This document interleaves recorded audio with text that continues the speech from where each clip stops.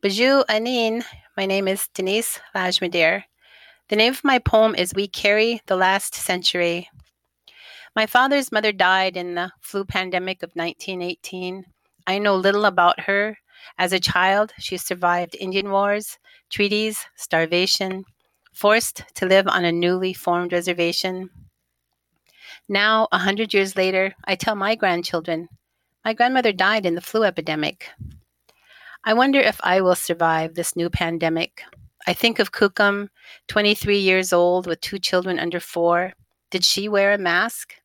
I wear one made of dragonfly print. The dragonfly, a protector during wars, a symbol of rebirth, hope, renewal.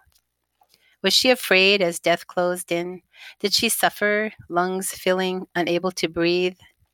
Will my grandchildren say, my grandmother died during the 2020 COVID-19 pandemic? I wear my mask and breathe. Miigwech, thank you. Denise Lajmadir. I asked her what she thought the role of poetry was during something like a pandemic. Yeah, I like what Joy Harjo has said. I was watching her interview with Oprah, and she says every poem has ancestors behind it. And I thought, wow, this is exactly what I wrote about. I wrote about my grandmother. She's my ancestor. She says also that we are all stories, and I'm a narrative poet. I'm a storyteller.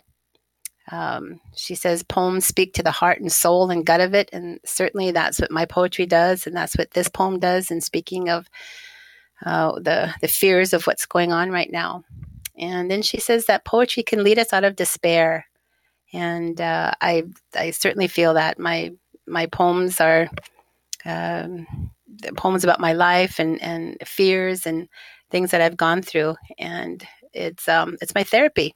My poetry has literally led me out of despair. So that's why I love poems.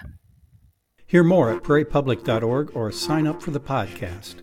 Poems for the Moment is supported by Humanities ND and the listeners of Prairie Public.